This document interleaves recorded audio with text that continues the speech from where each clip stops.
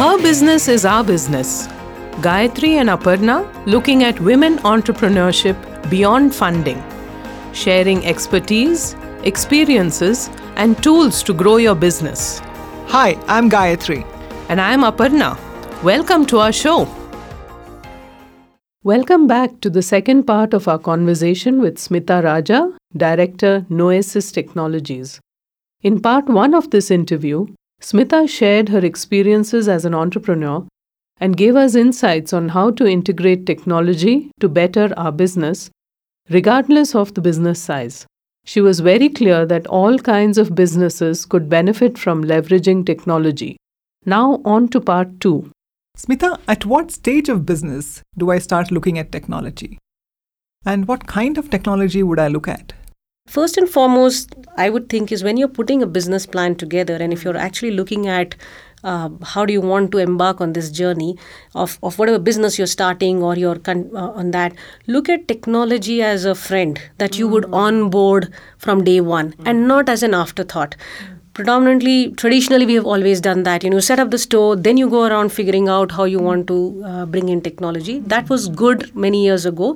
But today, with the new business models coming in, the new age of using technology for doing the business itself, you would want to think, if I'm creating a travel industry, if I'm going to leverage, I'm going to be in this space, how do I use tech? How do I use digital? How do I use platform? How do I use social media to then use this to better my offering to the customer? So when you look at that, you're onboarding technology from day one and not thinking of it as an afterthought. And that's when you do that, you're actually putting a roadmap together, which is in line with your business plan. You may not get them all in one day, but then you've thought about these things. And this makes so much sense because, and as you say this, I realize that technology is not really a choice anymore.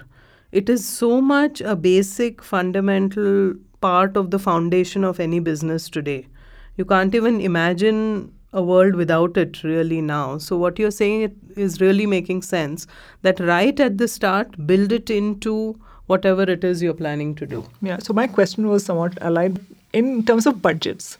So we hear that, sales and marketing budgets is between 8 to 10% of your expected revenue. So similarly, is there a thumb rule for technology?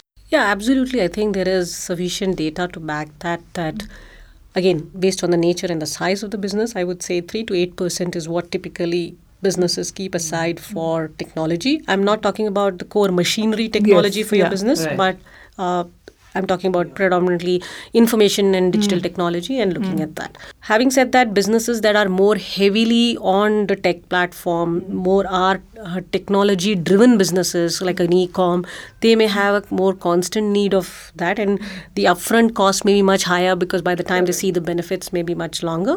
But that's usually a ballpark thumb rule of saying that this is what you would look at. 3 to 8% is what. Okay, good to know. Yeah. So, in the last few minutes, I have had two big gems that I got. One is this number, and the other one is about building technology from the business plan. Absolutely. So, while all of us want to be professional and do the right thing, there is always this, draw of free tools and free technology, and it's just staring at you, and it's very tempting, right? Could you speak to the benefits and the challenges of using these kind of tools? So I think the challenges, you yourself mentioned it a minute ago, that you had to spend a lot of time in researching, finding about it, what works, what doesn't work for you. So you have to be very clear about that because there was an era when open source was very popular. It still is, but where companies or businesses believe that they can download the software, they can run it on their own and use that for their processes. But you need to understand then you're also leveraging or taking away time off from your people, and you're going to spend time in creating that IT infrastructure to have those tools running at your cost and all. The cloud completely going online, and technology businesses that have gone online available as subscription. So these tools have given the power to the business that they don't really need to invest anything on a technology infrastructure of owning the platform. They don't need to know how to host it, manage it, run it, but they are just actually the true users of that. And the process has also made it so smooth for them to just transition into going online and picking up these, choosing the tools out there. And end of day, it is, you're not choosing it based on the technology, you're choosing it based on the business need that you are looking for. So the features that they offer, does it match your business requirement? Does it match your country's regulatory compliance, financial compliance requirements? Smita, I mean, you would have come across a lot of entrepreneurs and different kind of businesses. Would you be able to share with us people who've really made a success of using technology in their own, space of business? Oh, really? I've come across a lot of women entrepreneurs who, I'm focusing on the women aspect here, who have really used technology and digital technology in particular to enable or make changes on their business platform. So one such person is that works in the training space, right? Is into training and uses web as webinars and digital platform to reach to a much larger audience than that person would have been done, where you have to go to each company individually, venue individually. You have to make sure people are available. You have to struggle with traffic and all those challenges. You completely move your course online. So that is just a simple way. In fact, when I started my first stint on the consulting side, I was working with a business which had no clue of technology, again led by a women entrepreneur who was into training, corporate trainings and individual trainings, and they had classroom-based trainings. And I would say for somebody who was fairly not even a young person out of college, but a mother of 2 kids gone out and now looking to do something else. She was very, very, I'm talking about 2005, so we were very ahead, thinking of how I can use technology to train and use. And this was the time when you didn't have these kind of platforms available, or you had, but they were mighty expensive. Internet had not penetrated to that level. So at that time itself, they were thinking that how can I use to teach my course to somebody sitting in far away down in Andhra or down Kerala or Karnataka, and not really everybody needs to come to Bangalore to do that. One of the things that we like is the personal productivity of an entrepreneur. I think especially with women, we say multitasking, no time for personal self, all of that. As a woman entrepreneur, do you recommend 3 things or 5 things in technology that a woman entrepreneur should completely adopt? So to each is his own, I would say, because there are some people who still love the touch and feel and they want to make their notes. And I was telling Aparna that I like myself writing a lot of things. Pen and paper makes me connect better. But then I use a lot of productivity tools to take quick notes. I take a picture of something that I saw and I want to send it to my colleague. I immediately use that. I use an Evernote app or one of these. I use some of the scanning, and I need to quickly send out a document that's there. I scan, apps are available. So these are some personal productivity and time management tools that you learn. I heavily use reminders on my apps. So that's a must for me, because I just don't want to miss certain things that I have kept myself, my own to-dos, not only meetings and appointments, but my own to-dos. So I'm a very to-do list person. So it's very important for me to have my checklist available. And so these kind of tools definitely help as an individual that you look at. The second aspect I would say is where in the business itself you look at areas that you want to automate, and I mentioned this a couple of minutes ago, that how can we then look at some of the business processes that I can quickly streamline by, if I can digitize my attendance tracking system, then I don't have these people swiping in, swiping out. You have that. Can I digitize that?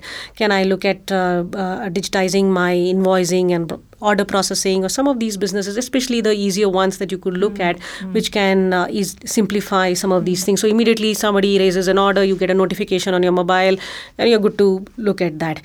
Even I use my own app, my own product for our expense tracking and our financial tracking. So I have all my numbers on my mobile phone, what's my business, how's it doing, how many invoices are pending. So I have my own app I'm using InfoWeave to be able to track that on a day-to-day basis. So look at these areas where I can quickly make these changes on that. The last aspect is, of course, where when you want to scale your business, how do I then look at larger changes that I'd like to bring into my operations, that I want to be able to use technology. So I would really put it in these 3 areas. Gayatri, you have any favorite apps, technologies? So I'm a Google freak, which means that everything that I have is on the cloud and on Google, and it has made my life that much more easier. Of late, they've also integrated the Microsoft products, which makes my life even more easier, which means I can hold a Microsoft Word document as a Word document. That is good. I keep my notes online. A lot of that, and I don't miss my flatbed scanner anymore. I use the camera app for scanning, and I'm now exploring voice recording of notes, because I think I've come to the point where on the fly, But yes, my life has become much better with a smartphone. Never leave home without it. Yeah, I think I would agree. Favorite apps, Expensify for tracking expenses. It's super simple to use and it's not at all expensive, even the paid version.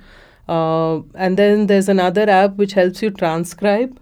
That is very useful since I do coaching and, there's a lot of writing and typing that needs to be done for me. I find it so much easier to just speak onto the app and transcribe it, and with very little editing, you're kind of done. So Otter is what I use for that.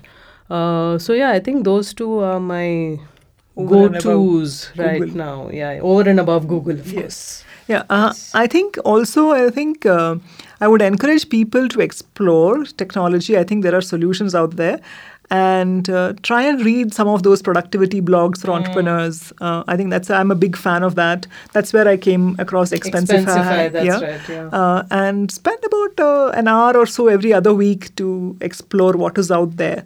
I think that is my recommendation. Over and above the actual apps and things, is something new is popping up every minute. Every minute, literally every minute, something new is there. And who knows? It may be the thing that changes our business and lives. In conclusion, we can say, for integrating technology, first, begin early as your business plan. Second, choose wisely.